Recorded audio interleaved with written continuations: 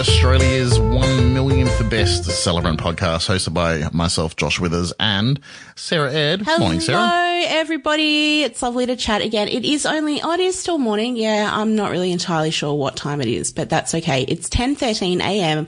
on Friday the 21st of September, according to my clock on my computer here. So that is when we were recording, Friday the 21st of September. Hello, everybody. I was so glad as we were kind of making a time to chat that we're still in that beautiful period, because there's the two seasons in Australia. There's the beautiful season and the terrible season. The beautiful season is when everyone on the east coast of Australia can say, "Hey, you want to chat at 9?" And that just makes sense to everyone. And then there's the terrible, evil season where I guess we're 6 months of the year where we all kind of pay our penance for being Australians. We're like, "Oh, you want to talk at 9? Is that 8 or is that 10? I don't know. I don't know what time it is." I have a feeling that we've had this conversation before, but I'm going to have it again. I don't know how you people who straddle New South Wales and Queensland weddings manage in wedding we just season. break down. What you find is that at around 2 p.m. every Saturday, through daylight savings time, there's almost like a church gathering of celebrants and wedding vendors on the New South Wales Queensland border, where we're all just crying and it's a really emotional thing. But if you ever want to start that, Saturday afternoons around 2 p.m., who knows what time. And we're all just weeping. It's a beautiful sight. Oh, it fills me with dread. It's a phenomenon. Anyway. It's a wedding phenomenon you don't see anywhere else in the world. Just people and they're all saying, like, "Where's your wedding?" Like, "I don't know when my wedding is." Craziness. Yeah, beautiful. Craziness. How you doing? You good? Anyway, I'm good. I'm coming to the end of sort of 4 or 5 weeks of manic, ridiculous, crazy activity that have been so busy that I can't breathe. And then I just looked at my calendar and the next 2 weeks are empty. Which doesn't happen very often. There's like no meetings, no weddings, nothing scheduled for the next 2 weeks. So I am panicking a little bit that somehow I've missed putting something in my calendar, even though I clearly don't do that because I'm really good at process.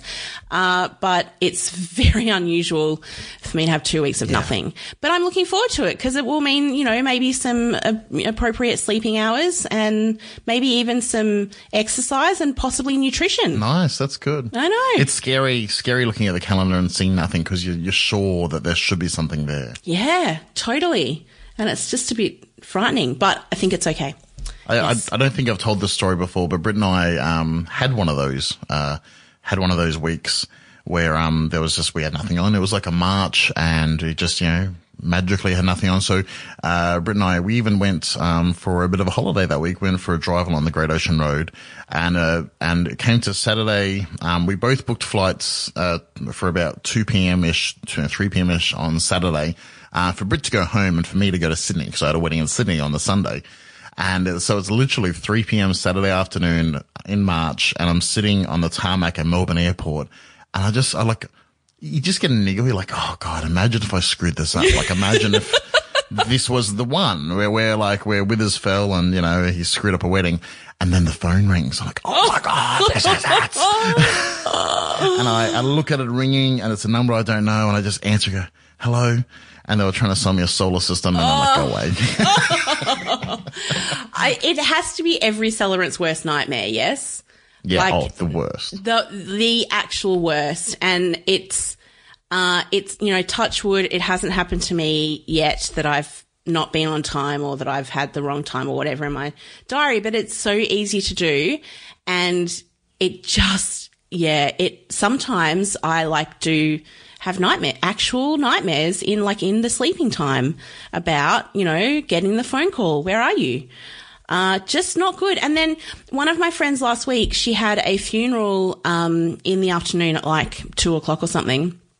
And at 12 o'clock, she got a text message from the funeral director saying, "Are you here?" And she was like, "What?" in her pajamas, you know, rings the funeral director who goes, I just wanted to see if you want to have lunch.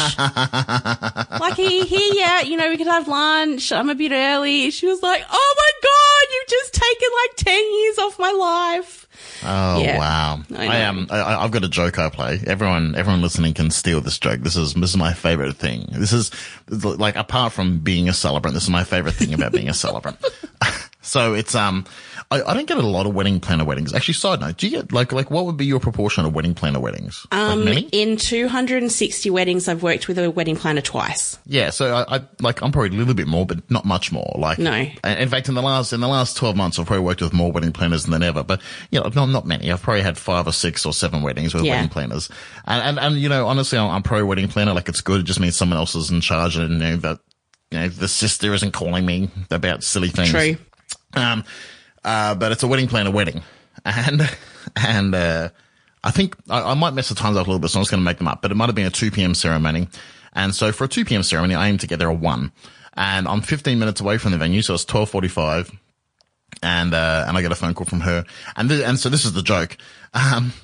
Whenever they call, I go, hey Josh, it's so-and-so from XYZ Wedding Planning. Just checking that you're okay for the wedding this afternoon. And then I deliver. What wedding? No! They say, it's Jack and Jill's wedding. I'm like, is that today? That's so just good. mean. That's not. The best thing. It's not the best thing. The poor wedding planners must lose their minds. Oh, they love it. No, they don't. But I like a good thing she called because she'd like I don't know why you would do this if you're a wedding planner, because planner is literally your name.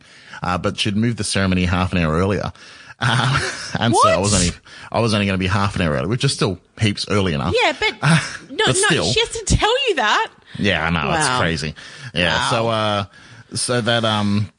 So then we get to, I arrive and I'm a little bit flustered because I'm not as early as I'd like. Not that it matters. Like setup takes 5 minutes. Like it's so easy. Still.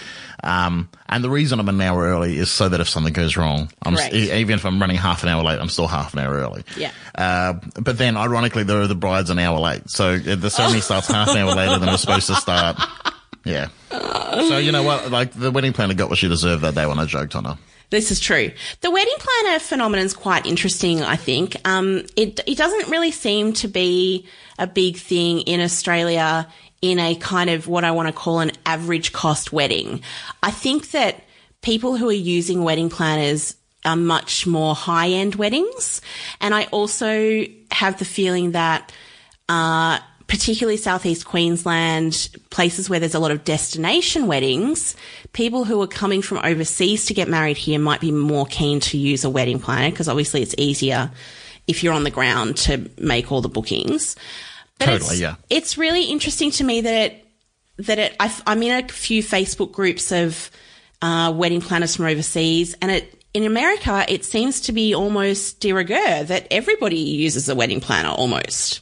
Yeah. And I think it's a really interesting, like, I don't really understand why there's such a difference. You know, America and Australia are 2 countries that are very similar in so many ways. And that's a really interesting difference for me in the wedding sphere, that wedding planners are kind of, that's what you do in America. And here it's kind of, they're not really a thing. Yeah, I think it's got a lot to do with the ritual and the culture of weddings. Where in America, it's much more kind of keeping up with the Joneses. Like it's very much that family affair. Like a lot of the wedding complaints we hear about where, mum's got to invite all of her friends that I don't even know. Like that's much more an American thing. Yeah. Far less likely to happen in Australia. Like if you're getting married tomorrow, like your mum, I'm sure your mum wouldn't say, I've got to invite all my friends from work or all the neighbours. No, like it just wouldn't happen. And so, even like my mum wanted to invite a childhood friend, one of her friends who I knew as a child. She wanted to invite her, and I'm like, no, like she's cool and whatnot, but like I barely know her today. Yeah. So the whole keeping up with the Joneses kind of edge of weddings is much bigger, much more normal in America. The whole, invite a couple of 100 people. And cause the truth is, if you're hosting an event with 100+ people, have an event planner. Like this isn't even about weddings. Totally. Like, this is just about like if you and I wanted to host a thing tomorrow, and if it was more than 100 people, like I would say, I think we need a person, just a planner. Yep. Yeah. Just to make it all happen. Yeah. So that's probably more of the angle. Yeah. It's pretty interesting. It's a good idea. It's a good idea to have a wedding planner. It's just someone who thinks through all the timelines and changes the time by half an hour, even though it doesn't matter. And not tell the person who it's actually quite relevant for. Anyway, moving right along. So, what have you been up to in the last few weeks? Sarah, I have, I think it's actually, let me have a look at the calendar. Since we did a podcast last, I've been in, at least 2, if not 3 different countries. Since we recorded last, I've had 2 ceremonies in Vancouver. I've had a day in San Francisco. I've been on the radio live across Canada on a radio show there. I've had weddings right up and down the east coast of Australia, and I am exhausted. I've been to Cairns twice. I'm scrolling through the calendar thinking, what have I done? I've been to Melbourne twice. I'm exhausted, and I've got a wedding this afternoon, wedding tomorrow in Toowoomba. So wedding this afternoon on the Gold Coast, tomorrow in Toowoomba, and then tomorrow I've got a few things on. I'm in Sydney for 2 weddings. But then after that, when October 1 hits, oh baby, things are looking beautiful in the calendar. Things are looking nice. Because there was, in leading up to us recording today, there were 2 things on my mind. One was that our smoke alarm had to be replaced, so there was a tradie coming to do that, but luckily that happened before we clicked record. But the other thing is that I've got a heavily pregnant wife. You do? And, when is she due? So early October. Exciting. Yeah, it's honestly, I've got so much excitement and anticipation around the month of October because we get to meet a little girl. But also in my mind is, I'm looking at the calendar. I've got 1, 2, 3, 4, 5, 6. I've got 6 weddings in October. That's all.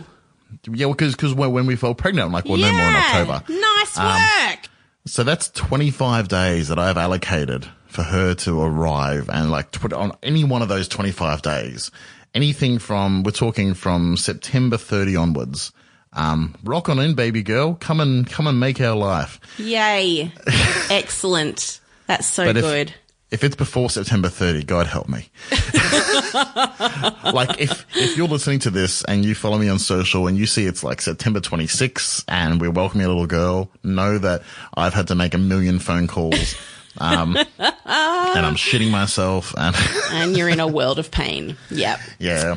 So it's funny, that whole angle of being someone in the wedding industry having a bub, because I'm going to be straight and honest. I love what I do, and weddings and being a celebrant is amazing.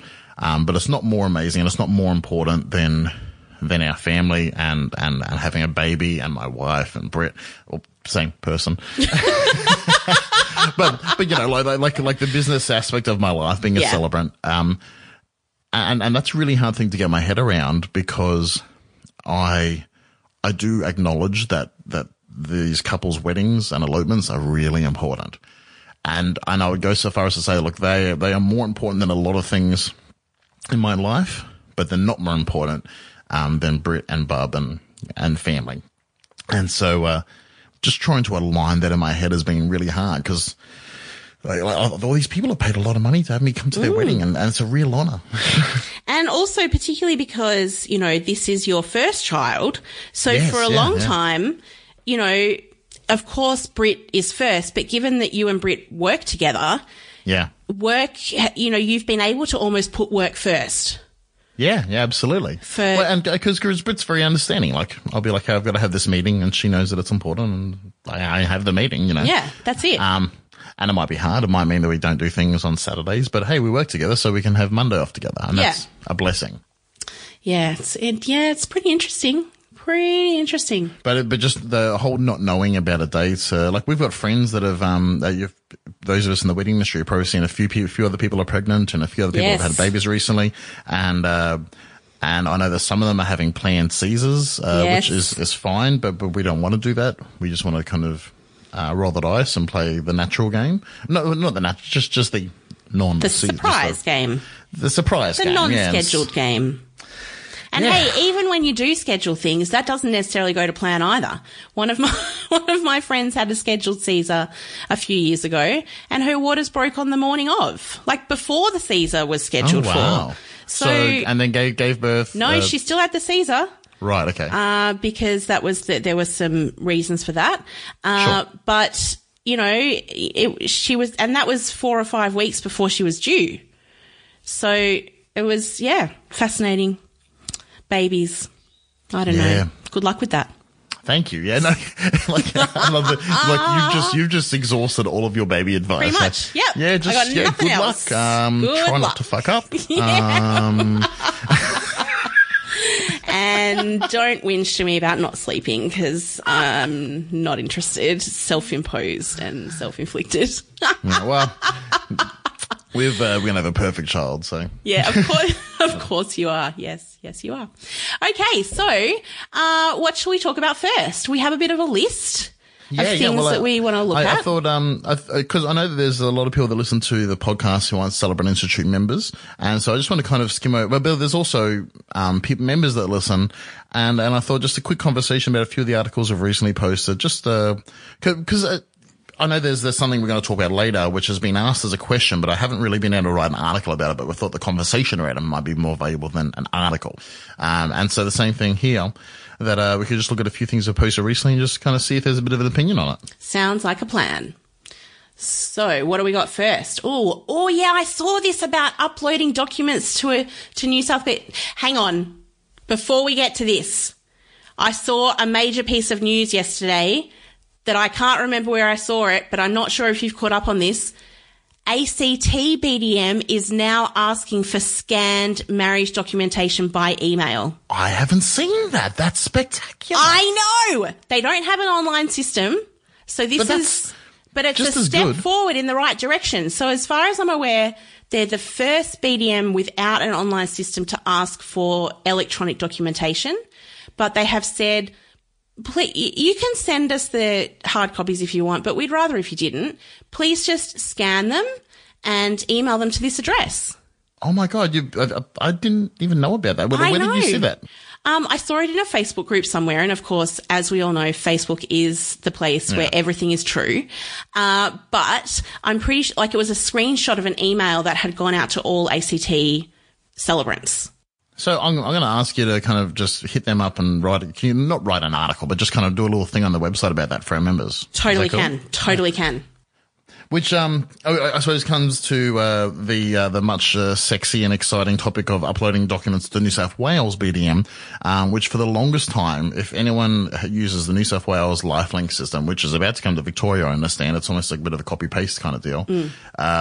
That if you're on a Mac or an iPad, or any kind of non-government issued bloody Windows PC, if you were on something like that and you wanted to upload the documents, because you can use the website fine, but uploading documents, if you go to the add a document screen, you would, you just couldn't save the uploaded. You could choose the document, but you couldn't upload it. And so for the longest time, what I would do is I'd get to my Mac and, I'm going to get really nerdy for about 10 seconds. I would change the user agent, and user agent is when your web browser, so Safari or Chrome or Firefox, it tells the website, this is who I am. So generally, if I use Safari would say, hey, New South Wales BDM, I'm Safari. But I would change the user agent to Internet Explorer. And when New South Wales BDM saw that, they're like, oh, you're Internet Explorer, you can upload. So that's how I upload documents. Yeah, so crazy, so stupid. So crazy.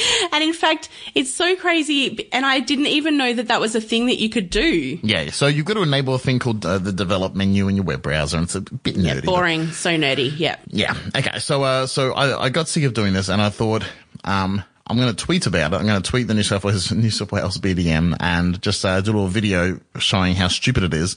And maybe they'll respond to that. And they did. And they emailed me and they've got a support document, which I copied and pasted onto the Celebrant Institute because, this is the bug in the New South Wales Lifelink system. You've just got to click refresh. You click refresh and you can upload documents if you're on a Mac. It's that simple. That's simple and that's stupid. So walk us through it. So when you try to upload a document, then what happens?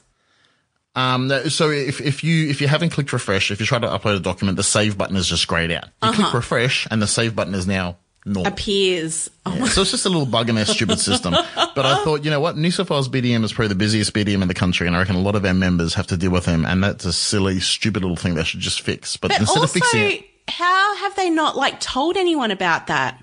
Yeah, especially if they've got a whole support document that's why have they not just sent that to all of the people who are registered to use the system? Wouldn't that make sense? It would make sense. But yes. But talking about making sense, I personally put a question into the Celebrant Institute just because sometimes when I have an idea, I want to submit it the correct way and let Sarah answer it. And that's about citing original documents. Yeah, you had this great idea that, all celebrants will know that we are required to cite original passports or birth certificates. We're not going to talk about divorce orders because they're only issued electronically and there's no original. But anyway, original passports and birth certificates in particular, and driver's license, whatever. And your question was, do you have to be physically in the same room as those documents when you are citing them, or can you cite them over Skype or FaceTime, etc.? So I went to the guidelines and I read the section that says, it talked about how you give notice if you're overseas. And it says, it is not acceptable for a celebrant to accept a NOIM and or supporting documents via video conferencing services such as Skype. Josh then proceeded to argue with me that supporting documents did not mean the birth certificate and passport. And I then pointed him to the next paragraph in the guidelines, which said original supporting documents relating to evidence of date and place of birth, identity, and evidence of the end of a previous marriage. So clearly they do. But then he said, okay, that's fine, but why? Now, I do always say at the start of my OPD sessions that I will answer any question except for ones that start with, but why? because often the answer is just because. Which is not very satisfactory for some people. So quite frankly, the answer of but why at the moment is because the guidelines say so. I know that Josh has written to the Attorney General's Department. No, you've missed this. You've missed a step here. Did I miss a bit? You did some digging. Oh, I did do some digging. I did a little bit of digging. I did a little bit. And the Electronic Transactions Act allows all sorts of documents to be transferred electronically, and that those electronic submissions can be relied on. And it also says that if a Commonwealth law requires you to produce a document, you can do that electronically. And where I found that was actually on the Attorney General's Department's website because they manage the Electronic Transactions Act. So, okay, this is contradictory. But at the moment, again, the answer is because the guidelines say so. So did you ever get a response? Because I know you emailed the Attorney General's Department saying, hey, the Electronic Transactions Act says this and it's on your website. Why does this not apply to marriage documentation? Did you get a response to that? No, I haven't received a response yet. Because I know that they're all going through the legislation, shitting themselves, and they're going to issue a response soon saying, we're sorry, we were wrong.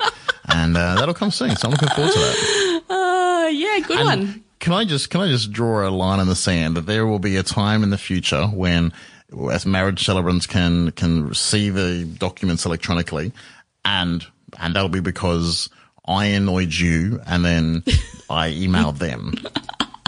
So I don't want my name to be credited in every circumstance. But just when that happens, it'll be because I pissed off the AGD enough that they changed the guidelines. And I do have to say that I also am still awaiting responses to 2 of my emails about issues regarding what's in the current guidelines that I sent on the 1st of August, and it's now the 21st of September. I'm pretty sure that there's some kind of like klaxon that goes off when the Attorney General's Department email gets an email from me that goes like, alert, really annoying celebrant with a really annoying legal question. Throw this away and don't look at it. But this is the beautiful thing about living in Australia, living under a democracy, is look, we do have to respect the laws as the laws and the precedences and the legal system as it stands, but it isn't without question. True. I think that's the most beautiful thing is that we can question, we can push that. And this goes everything from you or I could choose to become a member, or choose to put ourselves forward for nomination as a member of parliament or whatever level of government we go for. We can choose to do that. We can be elected and we can make decisions. We can put law in processes. But even as a citizen, we can petition, the lawmakers and the politicians, and we can say, hey, that's stupid. And they can listen to us, and they make changes, and they do every day. And with marriage celebrancy, I don't know, like this is such a boring topic, but you and I personally have affected the laws and not the laws, but maybe we flexed our muscles a little bit. Maybe, gays can get married now. Yay. But can I just say, I hate the fact that I just said gays. It's such a stupid, it's just like Australian normal culture. We know what you mean. It's okay. But yeah, like with the ways the marriage laws and the way celebrants work today, that you and I flex our muscles in so many ways that it's a better place to work today. So good on you for being you. Good on us. Yay us. People power for the win. Amen. What else is happening on the celebrant direct? Oh yeah, charging for travel. I have thoughts on this. But you didn't write up your thought. Oh, you did in a comment. That's true. Yeah. So we talked about, somebody asked about how to charge for travel. And I, wrote up my very process-driven mathematical equation that I use to decide how much travel to charge. And then Josh went, "Yeah, I don't do that." Well, because here's the thing with all things business, I always want to keep things as simple as possible. And so I'm not ridiculing you or anyone else that makes the decisions you do, but the wedding industry is fraught with scams and weirdos and people that, I'll do your wedding photos for $100, but you get no digitals. You want digitals as $10,000. Or there's wedding studios that'll be like, you only get the digitals of the photos that you include in your album, and the album's $100 a page, and all this kind of stuff. And so there's just lots of, and I'm not saying charging for travel is a scam, because it's not, but there's just all these little titty bits, all these little things. And I want my brand to just be like a cool glass of water.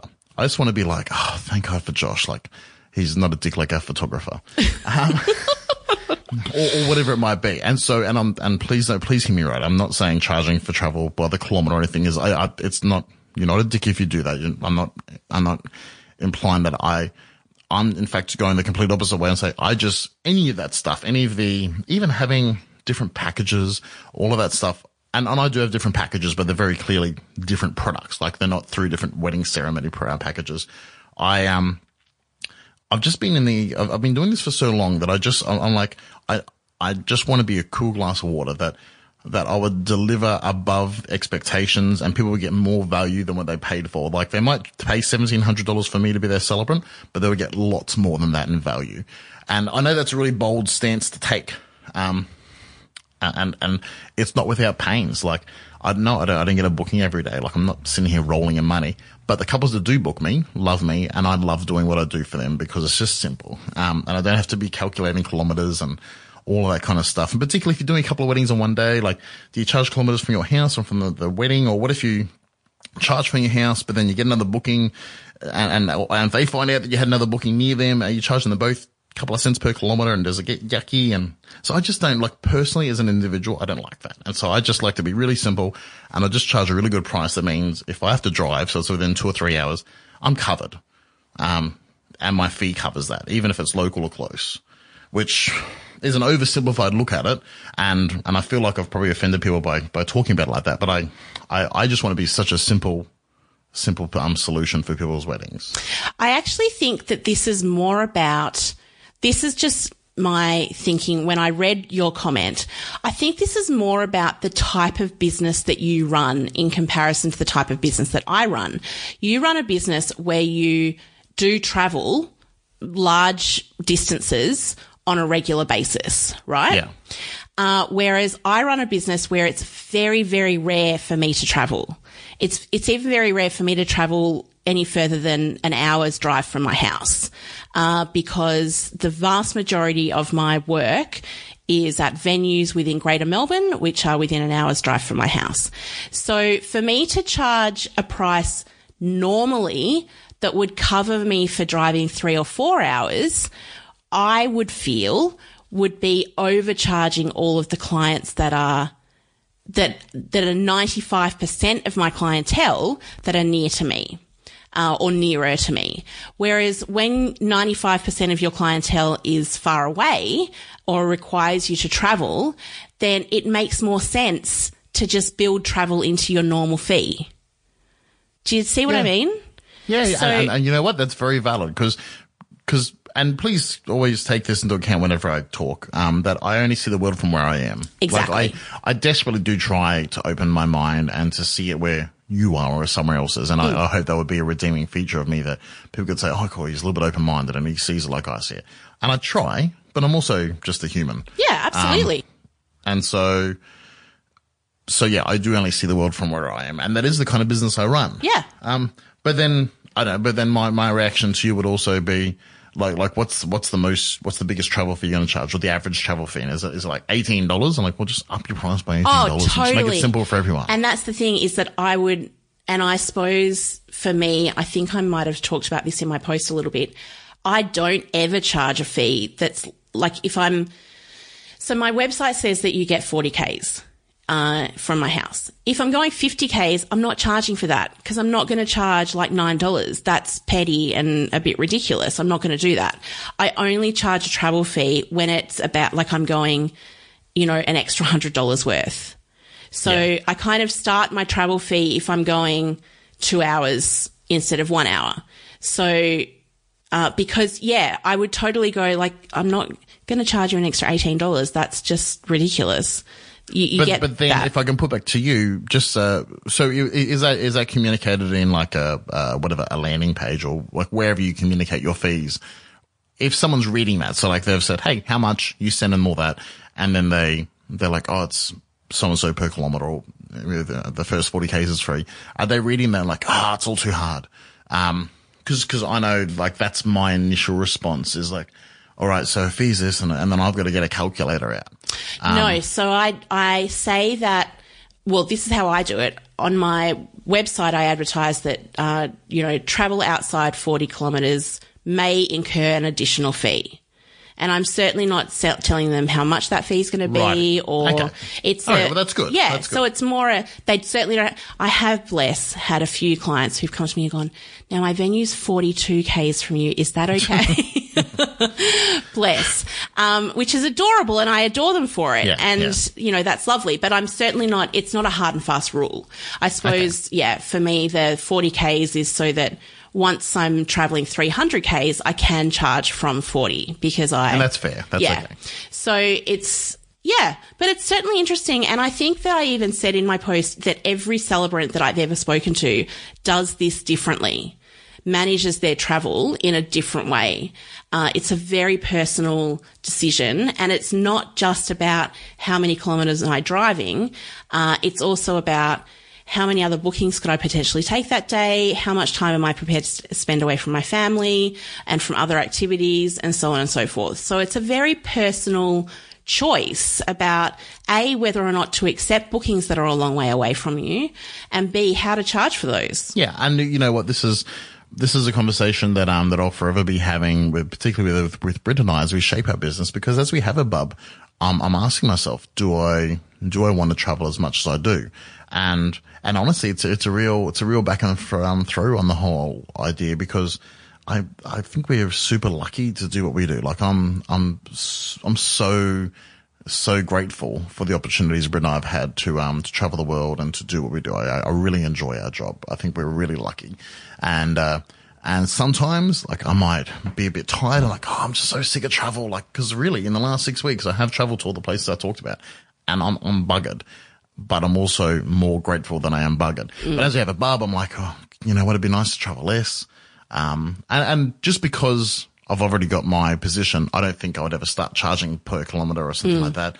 And I know in the past in some local celebrants, they've got like, well, I'm based in Brisbane.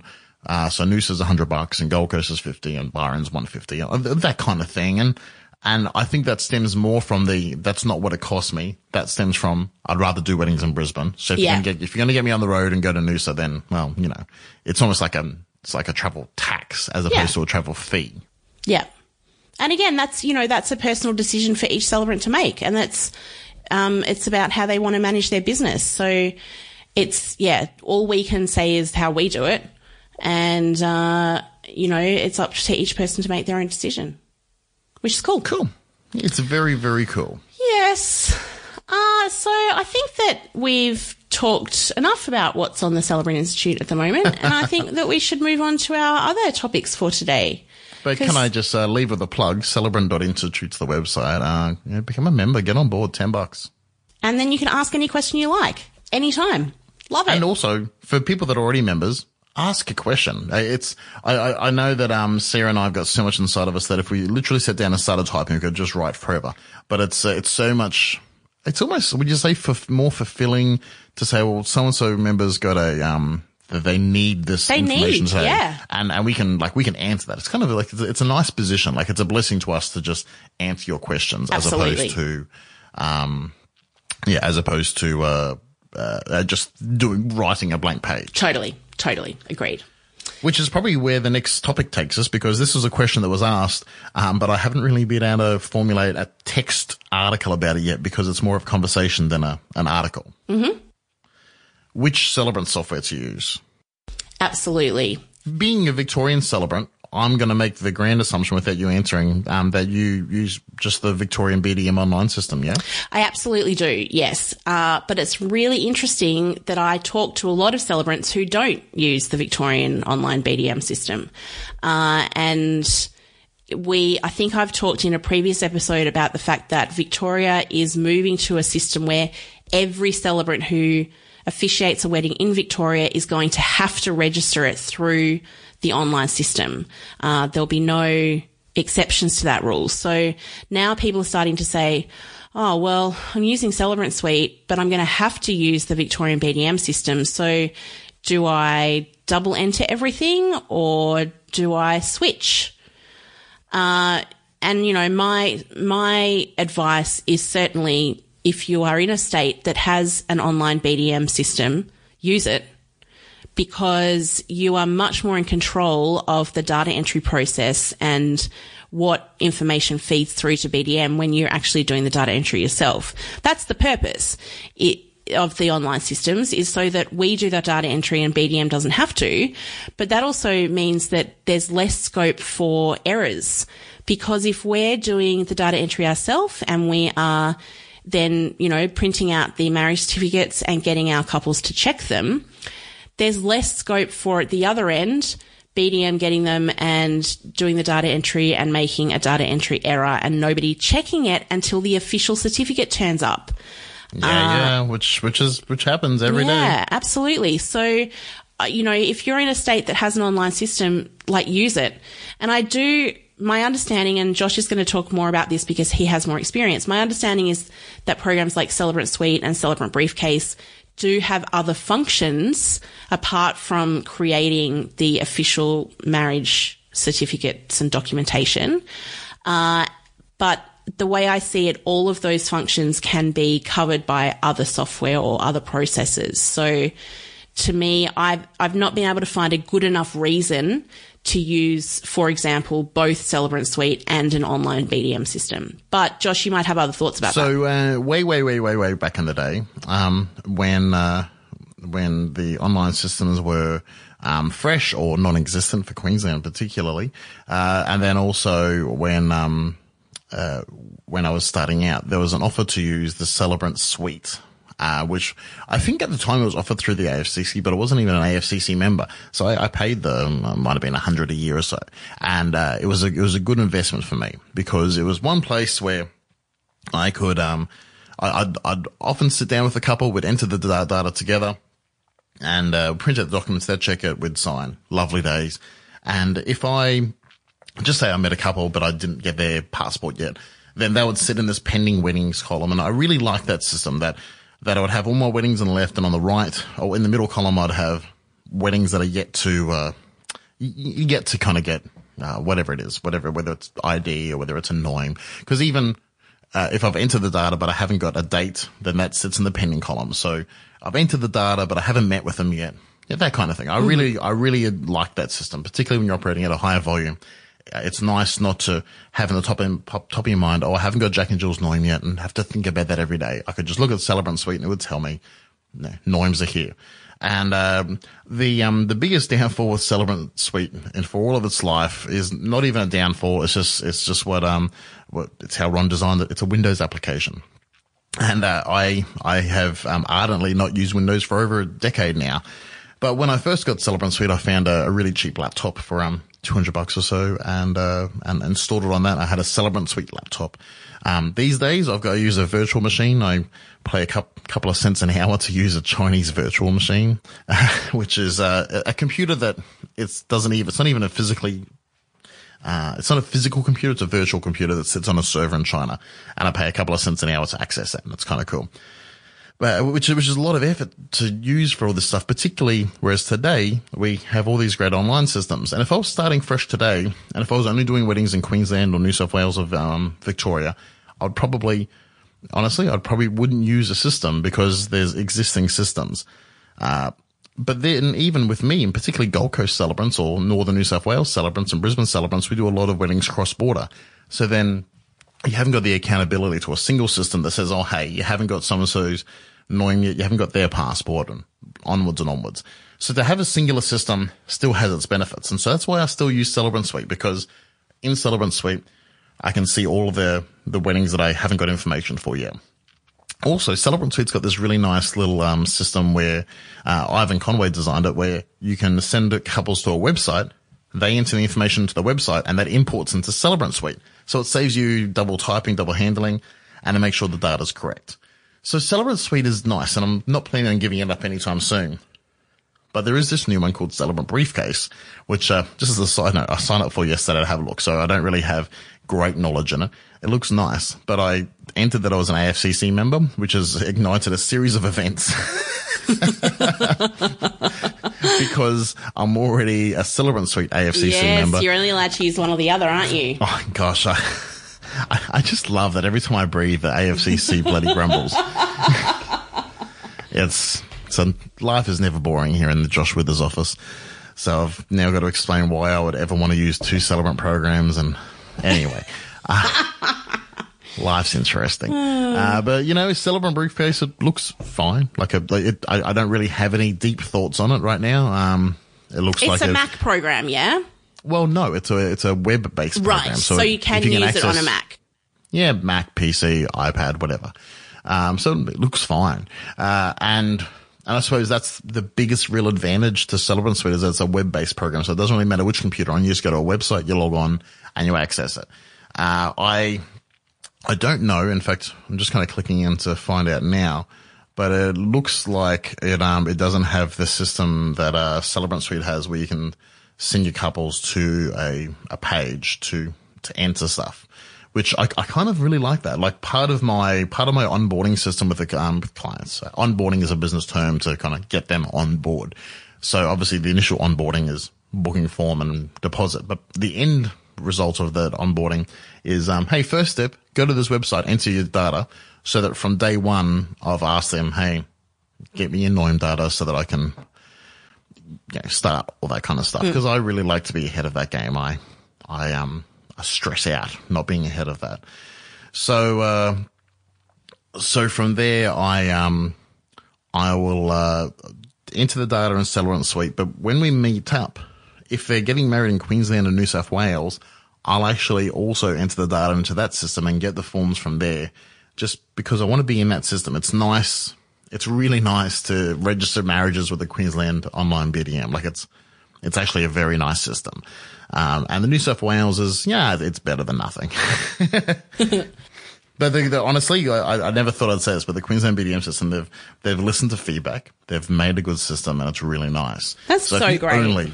If you only did weddings in Queensland, just go all in on that. It doesn't cost you a cent. You can upload documents. You can do the whole thing. You can even print the marriage, the pretty certificates, the marriage certificates from there now, which, can you do that with the Victoria one? No. So you've still got to have a Word doc or something like that yeah. So, I can't recall if the New South Wales one does, but that's also something else I use Celebrant Suite for, which is for printing the pretty marriage certificates, the Form 15s, because, I like how that looks. And even though the Queensland one does it, I'll probably keep on using Celebrant Suite because I like my font, which is a silly little thing, but that's what I like. So I don't know whether we really address the question, which is, should I use Celebrant Suite or Celebrant Briefcase? There's not really a clear winner. Apart from the fact if you're a Queensland celebrant, the clear winner, just use Queensland BDMs online. It's perfect. It's really good. And this question actually came from a New South Wales celebrant. So my initial response to her was just use the New South Wales system, the online system, because, as I say, anything extra that Celebrant Suite or Celebrant Briefcase does in terms of invoicing or receipting or anything like that, you can do with other programs. And to me, it's too valuable to have the direct input into BDM, to bother with something else. And also, I suppose I need to make a little disclaimer in that the Victorian BDM system already existed when I started as a celebrant. So it wasn't like I had to start with one program and then make the decision to move to another. I just started with BDM from the very beginning. 2.5 problems with the New South Wales BDM software. 2.5. It does. Well, the 0.5 is just me whinging. It's probably the numbers dwindling as I start talking. So you can print, the marriage, certificate, the Form 15 from the New South Wales BDM. I just double checked. And, you don't get to choose any fonts and whatnot. And you know what? Maybe that doesn't matter. Like I've just grown accustomed to having a sexy font. So, and you can still do that. Like, you can have, I've got Pages for Mac, templates for marriage certificates. So, you can still just type your own or copy and paste. So that's fine. The other one is that on 2 occasions in the last year, my username and password has just not worked for the weekend. It always, of course it happens on a bloody Saturday morning when you're sitting in a cafe with someone. Of course it happens. And I send them an email, and on Monday they're like, "Are you sure you're typing your password right?" Like, yes, I'm sure. And I tried again. Of course it bloody works. So I don't know what's going on there. I don't know whether they're just having system outages or whatnot. So that's just an annoying thing with the New South Wales BDM. But the 0.5, the New South Wales BDM system is just, it's just not as clear in some ways. Like it's happened on one occasion. I have gone to order a marriage certificate for a couple because you can do that through the New South Wales BDM and I have to pay for it. So I on-charge it to the couple. And the system just requires a lot more clicks than you'd really hope. Like you've got to submit and then confirm submission, and then it's really convoluted. It's a very governmenty kind of process. Mm-hmm. Whereas the Queensland BDM system is just, honestly, it's so easy. And plus, I don't have to deal with the marriage certificate. This is my favorite thing about the Queensland BDM system. No longer do I have to get the forms filled out. No longer do I have to pay for it or get their credit cards or anything like that. I just put the couple's phone number and email in. They get an email after the marriage is registered saying, "Hey, Josh has registered your marriage. Do you want your marriage certificate?" Click here if you do. They click, fill out the credit card thing. It comes in the mail a few days later. It's beautiful. That is pretty cool, actually. I do like it. But yes, the Victorian system is going to enable us to order the couple certificate. We're not allowed to use their credit card to do that. We have to make the purchase ourselves. And I can't quite remember the reason for that. But yeah, so we would then have to on-charge that to the couple. But the benefit of that for the couple is that they don't have to make a separate application and send in all of their certified ID. We can just, before we submit the paperwork, go, yeah, we're the celebrant. We've seen all of their ID. We can make the application and that's fine. So I'm still of two minds as to whether or not I want to do that. But yeah, so it's pretty interesting. I'm not, again, yeah, as you said, not sure if we entirely answered that question, but hopefully it's a little bit answered. Talking about a little bit answered, if I was to per se get an invoice from the AGD's department, that might say something about some kind of registration annual fee, what happens if I don't pay that, Sam? It's very bad. You get deregistered as a celebrant. So we should all know, hopefully we all know by now, that since July 2014, all celebrants have had to pay an annual registration fee. It's $240. It hasn't changed since it was first introduced, but they have the, option to change that at any time. And we have to pay it at the beginning of the financial year. So sometime after the 1st of July, every celebrant is issued with an invoice from the Attorney General's Department asking us to pay our $240 registration fee. And the money is due to the Attorney General's Department's bank account by the 31st of August. So that's 2 whole months. We have 2 whole months to pay it. Now, there's always some confusion because the invoice says, the actual document says that the invoice is due, payment is due on the 1st of August, like the invoice due date is the 1st of August. But if you read the fine print a little bit on the second page, it says that, yes, that's the invoice due date, but actually the final date for the money hitting the account is the 31st of August. So, yeah, we have 2 whole months to pay it. And the legislation is very clear that if a celebrant does not pay their registration fee, they are automatically deregistered. There are no ifs or buts. There's no special circumstances. There's no appeal process. There's no nothing, because the legislation says if X happens, then Y. That's the only option. If X happens, if you don't pay, then Y is that you get deregistered. That's it. So I think this year there's been over 100 celebrants deregistered for not paying their invoice. And, a lot of people are saying, oh, but my invoice must have gone to spam. I never got it, or I forgot because, life gets in the way, et cetera, et cetera. The Attorney General's Department doesn't care about any of that. And that's not because the public servants are uncaring or horrible people. It's because the law requires them to deregister us, and there's nothing they can do about it. They can feel as sorry for you as they like, but there's nothing they can do about it. So, there's 2 things that people need to do. The first one is that when you get the invoice, you need to pay it. Just pay it straight away. I know that there's the whole school of thought of don't pay an invoice until it's due because the money's better in your bank account for as long as it can be instead of in their bank account. For this though, when the penalty for not paying is so dire, don't leave it to the last minute. Just pay it the minute you get it. It's just so much easier. There's 3 things.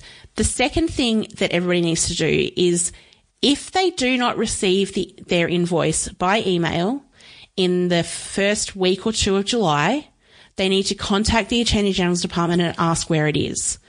Bulk email is by no means perfect. Things go missing in the, interwebs. Things go to spam. There are all sorts of things that can happen to an email that is sent out as a bulk email. Remember, there are, 8,500 celebrants that they email this to. I can assure you somebody is not sitting there individually typing out every email address. It's some kind of bulk email system, and that's not perfect. So if you don't receive it, don't go, oh, that's great, it means I don't have to pay. No, it means you have to chase it up. So if you haven't received it, make sure you chase it up. Put a reminder in your calendar on the 15th of July. Have I got my invoice yet? If not, chase it up. So that's the second thing. The third thing is, if you, as an individual, feel strongly that punishment is too severe, write to your local federal member and tell them. Because the only way that this will be changed is if enough people lobby their members and somebody, some member of parliament puts forward an amendment bill to change the legislation. That is the only way it will get paid. Just to clarify, are you saying if I post in a Facebook group that doesn't change the world, or if I share a meme with like a image with text over it, that doesn't do it? Continue. You keep it talking. Yes, correct. So, but no, what I'm saying is that complaining to the staff at MLCS at the Attorney General's Department doesn't help. Complaining to your association doesn't help. Asking your association to contact the Attorney General's Department doesn't help. None of those things can make any difference because the AGD has no power to change the legislation. The only people who can do that are the politicians, the members of parliament. So if you think this is a draconian measure, you need to write to your local member and ask them to put forward an amendment to the legislation. The other thing is to write to your local senator, and there will be multiple, there's like senators for Victoria is how it works. So there's lots and lots of senators for whichever state you're in. Write to them all and ask them to bring it up at the Senate estimates committee meeting thing twice a year. I think every kind of department has to go along to a Senate estimates meeting and the senators ask them a bunch of questions. We need to ask our senators to ask the Attorney General's Department why this is happening and, encourage the Attorney General or somebody else to change the legislation. So that's really, very well-meaning people in Facebook groups responding to people who are very distressed saying, oh, but surely they'll understand and they can, change it if you ring them up and explain what happened. No, there's literally nothing that anybody can do. So your only course of action if you get deregistered is to reapply. In order to apply to be a celebrant, you start at the beginning, which means you need to hold a certificate for in celebrancy. If you have been a celebrant for more than 6 years, you probably don't hold a certificate for in celebrancy. So you need to go and get one. And yes, you can. Oh, wow. Yeah. Yeah. So a lot of the people that this has happened to have been celebrants for 10 years. They don't have a certificate for, so they have to get one. And yes, you can get one through recognition of prior learning, but honestly, that's so much work and not quite as much of a cost as doing it from scratch for the first time, but it is a lot of work. So, you have to get a Cert 4, you have to reapply, you have to pay a $600 application fee, you have to find 3 references to write your referee reports, you have to do your legal test, you have to write a ceremony, you have to do a NOIM, and then you have to wait up to 3 months to be registered. So, it is doable. I know people who've been deregistered for not paying the fee and have gone through the process of being re-registered. It's absolutely doable, but it's certainly not preferable, particularly coming into a wedding season where you might have 30, 40, 50 weddings booked, that now you've got to either tell the couple that you can't do them or you've got to pay another celebrant to come and do the legal stuff for you. So I think there was a celebrant saying that it's going to cost her $10,000 to get through this process by the time she pays another celebrant to do the legals at all of her upcoming weddings, pays for a Cert 4 and pays for reapplication. It's going to cost her about $10,000. So the moral of the story is pay your registration invoice when it comes straight away. If you don't get one, chase it up. Wow. I'm just sitting here thinking, God, I don't have a Cert 4 in celebrancy. Mm-hmm. I never really considered that that's a thing that I don't have. Yeah. And you don't have. And if you got deregistered, you'd have to get one. And the current Cert 4 is very onerous. There's a lot of work. You have to, interview, write, rehearse, present, and do paperwork for 8 ceremonies, 5 weddings plus 3 other ceremonies. And that's a lot more than when I did it, it was 2 or 3. So it is a lot of work to get a new one. Of course, as I say, you could do it through recognition of prior learning, but to gather all the evidence required for that is a lot of work as well. So please just pay your fee. I can't stress this enough, and I stress it every year, but I'm going to say it again. Please just pay your fee. It's not that hard, but I understand that life gets in the way of God. Do I understand that life gets in the way? But just, make sure you do that. So two other things we want to talk about real quickly, because I feel the first one is a quick and short, but you and I talked about it on the phone, and I think it's going to make its way into an article soon, but I'm still kind of processing. And for the longest time, I've had a kind of a homebrew, a custom system that I use to manage my business, which is, it's kind of like a bit of a, it's like going into Dad's workshop and seeing that he's kind of mishmashed all these things together and it kind of works, which is what my system has been. And when I say system, I'm talking about your 17 hats or your Studio Ninja, as some people use, or whatnot.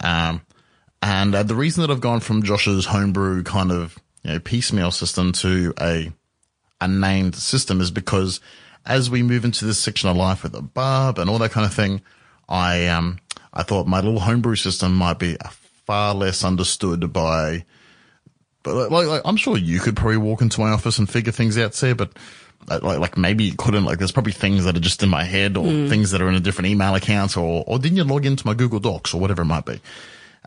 So I'm just trying to be a little bit more foolproof and a little bit more intelligent by having my life in a single place so that if I can't make a wedding because of Bub or if something terrible was to happen to me, can I easily, or can Britt easily give the login details to something to say you or a friend or whatever, and they can just kind of figure out where life's at and who do I have to call and that kind of thing.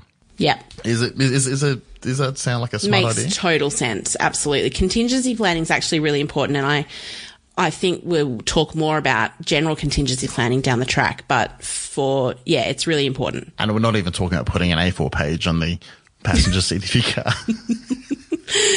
Moving on. So you use Tave. I do, yes. Why?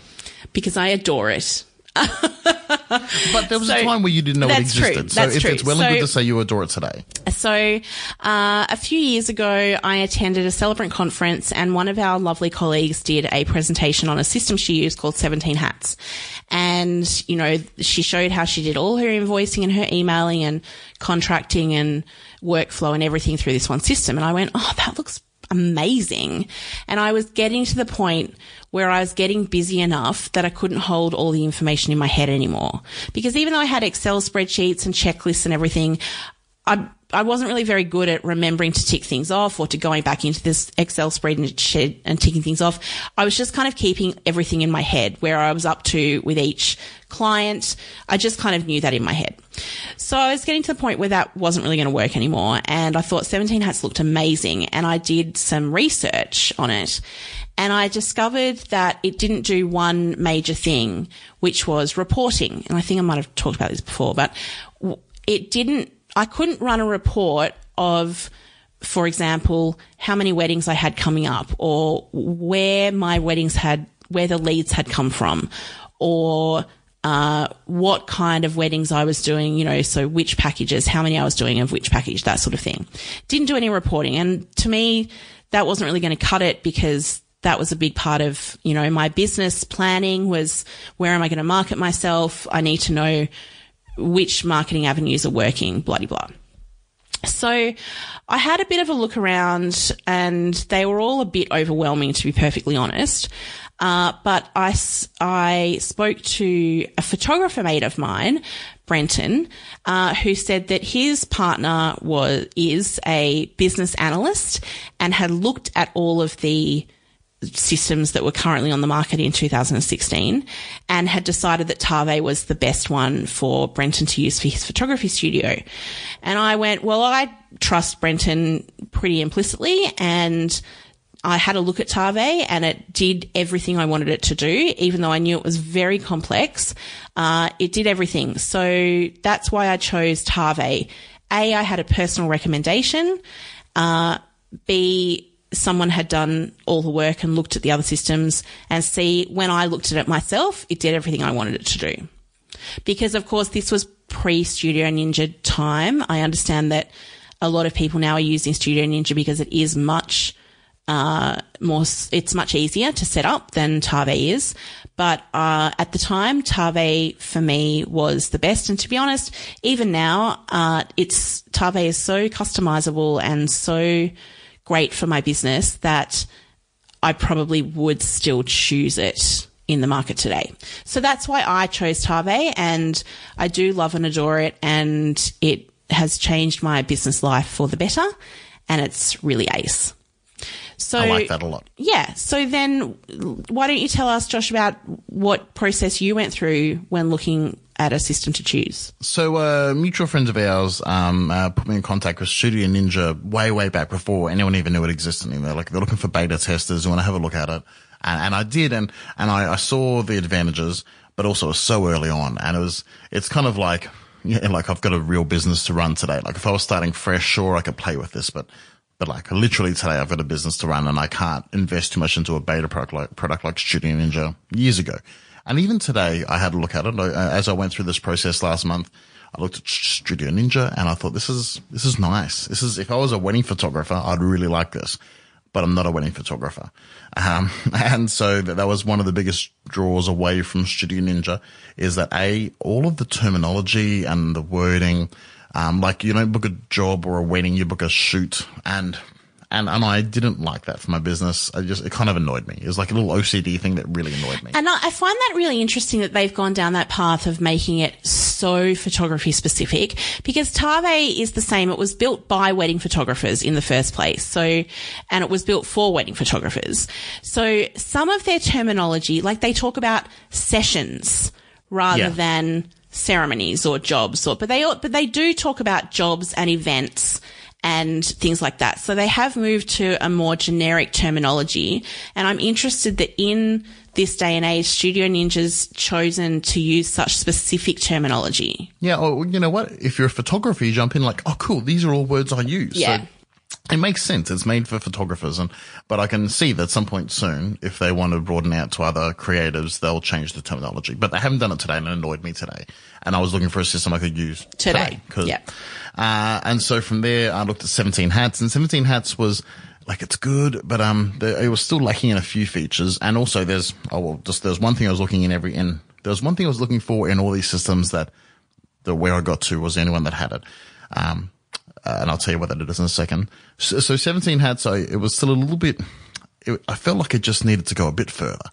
And it was a little bit too simplified in many ways. And I was looking for something where I could flex my muscles a little bit, but still be within the confines of a system, which is where Tave is a great contender.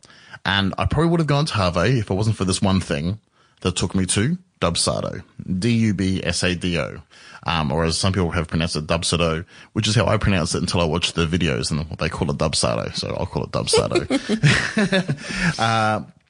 And that was, I wanted a little bit of Zapier integration, because Zapier is an automation tool that I use to automate different parts of my business, and Studio Ninja doesn't have Zapier integration, nor does 17 Hats, nor does Tave, but Dubsado Dubsado. There we go. You're back to your original Dubsado. Yeah, I've gone full circle. So I think Dubsado and Tave, I reckon if you logged in, you'd probably see a lot of similarities. Like I feel that they're not terribly different. Like I'm sure each one would have its own guiding principles, and Dubsado definitely kind of hinges on a few of those that I've had to change to suit my business, and I've had to change my business to suit that. But very simply, I just wanted a system where I could take bookings, take inquiries, and manage that relationship with my clients. And so that's why I've gone Dubsado. And like I said, this isn't the end of the conversation. I'm probably going to write an article about it a little bit soon and kind of finish up my thoughts when I've fully integrated my business with Dubsado. But that's why I'm not using Studio Ninja, because it's photography focused and it hasn't got Zapier integration. I'm not using 17 Hats because if anything, 17 Hats is probably a little bit too creative focused and not really focused on events and like event creativity, like celebrancy and photography. And Tave looked great, but yeah, it didn't have Zapier integration. And what I love is that all these systems have weird pronunciations. Like they can't just be like Sarah CRM. Like, so let's find a really weird thing to pronounce and we'll call it like that. But yeah, Dubsado is where I ended up. So I suppose I just want to kind of put a pin in that conversation. I'm sure over the next few conversations I'll kind of open up a little bit more on that and maybe why. Well, but I wanted to actually though, hit me. So I was at the person that I paid to set my Tave up for me is an amazing woman called Kate Brewer. She was a wedding photographer and she was using Tave as a wedding photographer. And then she started to lose her hearing and she went, I'm not going to be able to be a photographer anymore. And she started setting up other people's Tave for them, and she built that into a business. Now she randomly has her hearing back, so she could be a photographer if she wanted, but she's built this incredible business in Tave consultations, so that's what she does. And she actually just moved to New Zealand a few weeks ago, so we flew her to Melbourne last week to run a 2-day workshop for us. And it was amazing and brilliant. But what was really great was that there was a photographer in the group called Ian Sims, who's a great Melbourne photographer. And he's been using Tave since for 6 years or something, since it was almost in beta. So very early days. He calls it Tave. He struggled really hard last week when we kept saying Tave. He was like, no, it's definitely Tave. But he showed us how to kind of hack into a Zapier kind of using format. So, you know. Oh, okay. This is the email thing. The email thing. Exactly. So there's a product that talks to Zapier, which is like an email parser, Parser. And basically you get Tave to send a whole bunch of information by email to this email parser, and it throws that information into Zapier to then do whatever you want it to do. Create a contact in your contacts page, create an invoice in QuickBooks or Xero or whatever you want to do. So I, under Ian's very calm and patient tutelage last week, along with Naomi Coralou, figured out a way to automate that when a new couple books me, Tave automatically sends an email to the email parser with their name, their phone number, the date of their wedding and the venue of their wedding. And then that makes Zapier create a contact in my Google Contacts, which then uploads to my phone automatically. Okay, yeah. It's freaking awesome. Nice. So it's not perfect. It's not as easy as just having Zapier integration right there and then, but it's a workaround for those of us who are too attached to Tave to move to something that does have Zapier integration.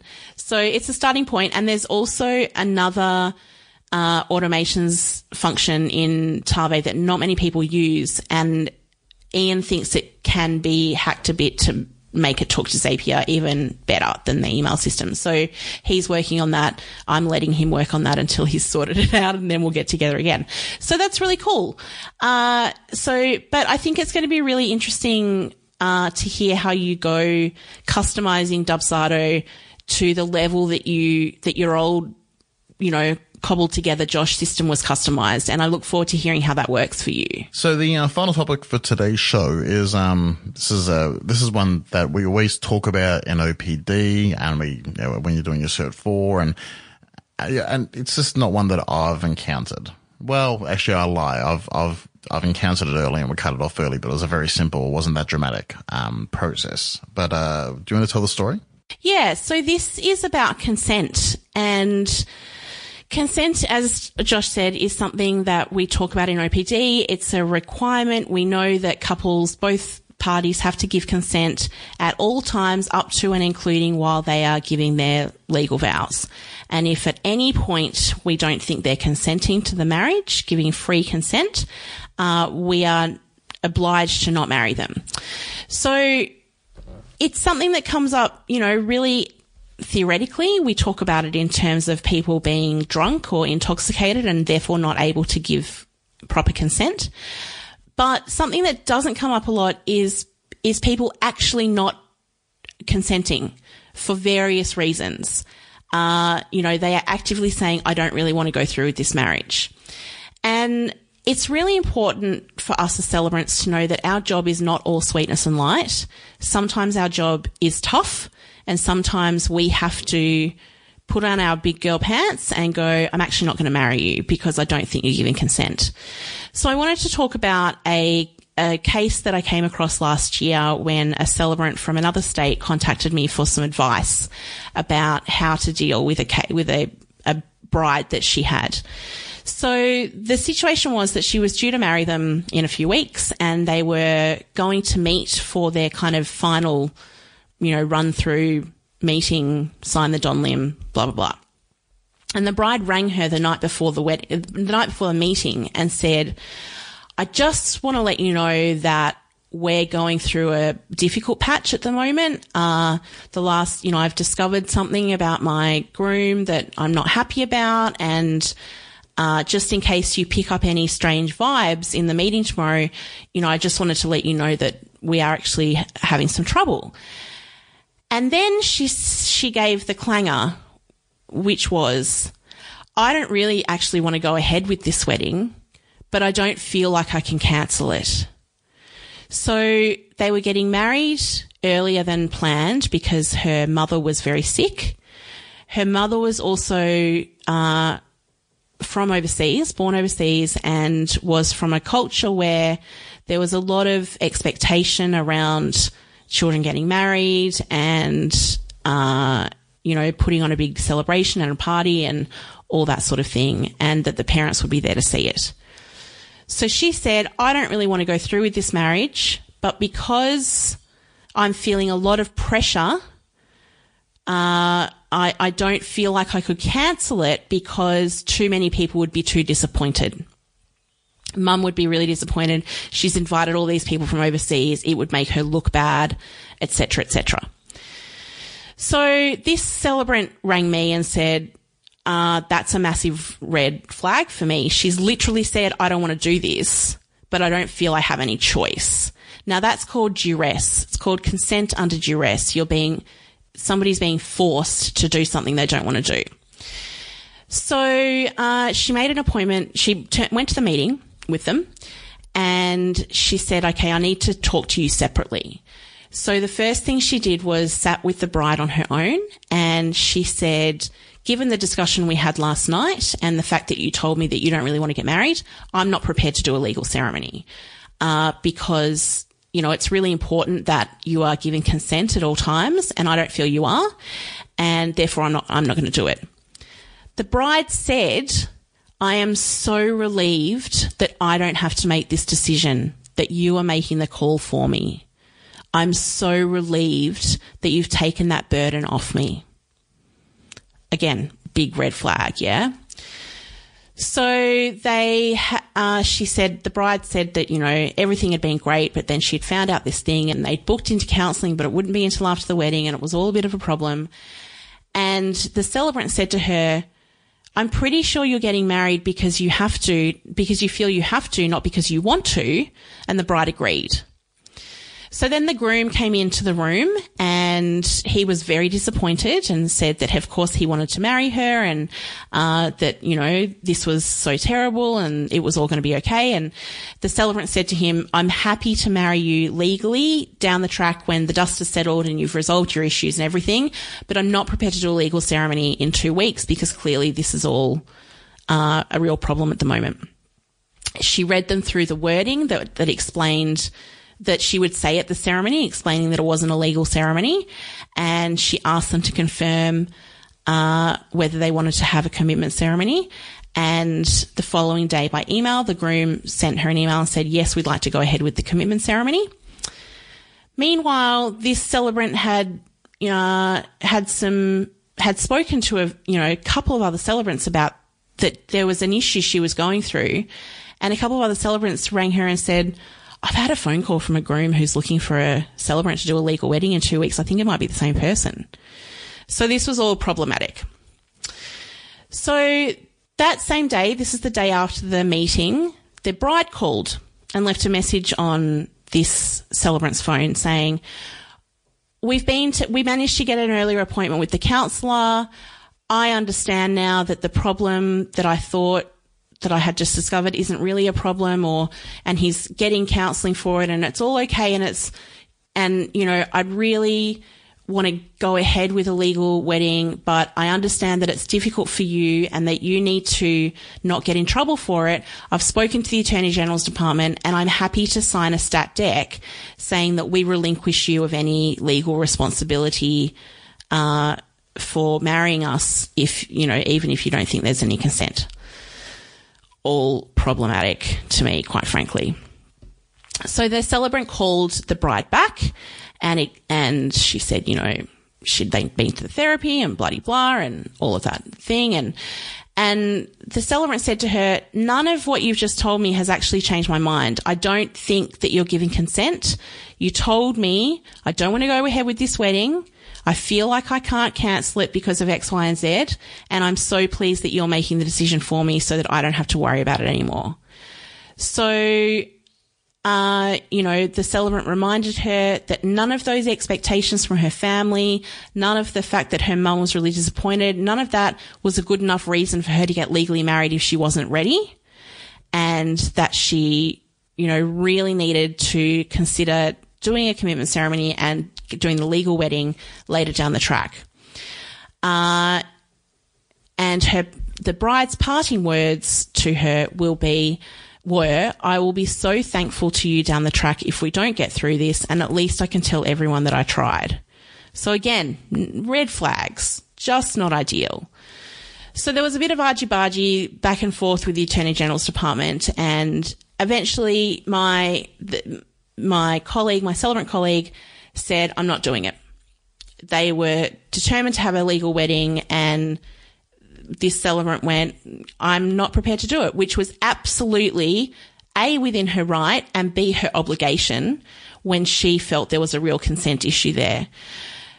That's the end of the story. I don't know what happened to that couple. I don't know if they found someone else to marry them or if they had some kind of commitment ceremony or what happened. But I wanted to raise this as, a big issue. Consent is a massive issue because, marriage does create a huge mess of legal implications in somebody's life. And if they're not ready for that, they shouldn't go through with it. But it is absolutely our right and our obligation to say, I'm not prepared to marry you because I don't believe you're consenting. And I think that we need, as celebrants, we actually need to pay attention to everything that our couples say. We need to pay attention to anything that feels uncomfortable. Now, I know that, often you'll get a groom in particular, it's usually men, who seem less interested and who are a bit, more hands off, and the bride has taken the lead with all the organising and everything. I'm not saying here that those people are not consenting. But if somebody is saying, I don't want to do this, you need to listen to that. And you need to pick up and go, yeah, okay, I need to explore that a bit further. I had a consent issue myself last year. The groom was not just disinterested, he was openly hostile to me and to his partner.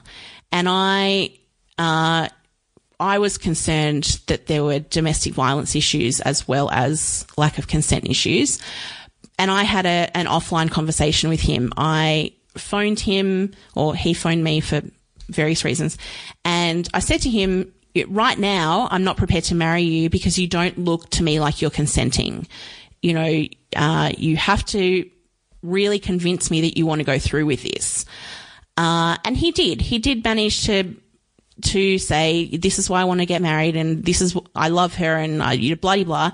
He managed to say enough words to make me go, okay, I've ticked off my responsibility and he's telling me that he's consenting and I've given him every opportunity to turn around and go, I don't want to do this. And he's not ever once said that. He's just, quite frankly, a bit of a jerk. And people get married for all sorts of different reasons, and I can't say I'm not going to marry you just because I think he's a jerk. I can, however, say that person said, I don't want to get married, so I'm not going to marry them. So, yeah, really, that's all I wanted to say on it. I really just wanted to remind all celebrants that this is an important responsibility that we have, and we do have to listen to those red flags if they come up. Yeah, absolutely. I've got nothing extra to add on that apart from like a high five to the celebrant for doing exactly as you or I would have done and just acting wisely. It's I guess that's why those guidelines and the laws are in place to just protect people that might get married without actually wanting to get married. Absolutely. It's good. And I was really proud of this celebrant for standing their ground and saying, I'm not going to do this because it's not right. And that because, it's very easy to get steamrolled by, sweet talk and charming people and, but what about the money? And it's very easy to fall prey to all of that. But this person really stood their ground and went, no, I don't believe that you're consenting. I'm not going through with it. And that's exactly what she should have done. So when I saw the conflict of interest changes come around last year, I saw the two groups that were excluded from this, which was the being employed by a venue and the migration agents. Migration agent. Yeah. I thought clearly, of course, those are two where there's a heavy burden. Like there would be a heavy burden on a celebrant. Okay, look, mate, just bloody marry them, won't you? Okay. They've got 18 grand on the bar. Just make it happen. Yeah. And so I'm glad that we're free of that responsibility, from say if we're employed by a venue. Because you need to be able to make decisions like this. And you know what? Maybe it costs you money. Like maybe contractually, hopefully your contract would protect you from this, but maybe you've got to refund $100 or $1,000 or whatever it is. But better than that than A, you end up in jail, and B, one of them or both of them end up in a marriage they shouldn't be in. Absolutely. Absolutely. And, we are in a profession where we could conceivably end up in jail for solemnizing a marriage like that. So we do have to, listen to our gut instinct about these things. It's really important. Well, Sarah, that sounds like a podcast. I think so. That was a very cheery note to end on. Where do you go with this? It's so true. As always, please don't hesitate to reach out to us, hello@celebrant.fm if you have any questions at all. You can find previous episodes on the celebrant.institute webpage. Of course, our podcast episodes are always free for your listening pleasure. And in your podcast app, any and all of the apps, they're all in there as well.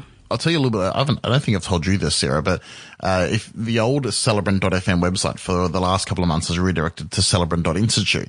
But now that that's all figured itself out, I've actually reinstituted Celebrant.fm as just a really easy place to subscribe. Obviously, if you've already listened to this, you're probably subscribed. But maybe you're listening in your web browser. Maybe you're listening on Facebook. God help me. If you've had Facebook open this whole time just to listen to your podcast, you are just a legend. That you have put all of that time aside. You are just a living legend. So if you actually visit the website celebrant.fm, you can click subscribe and all the different podcast apps and links are there. So if you're on an Android, you can click the Android, and if you're on all those things. So cool. Celebrant.fm is actually a cool place to go as well. I love it. Awesome. Lovely chatting as always, Josh.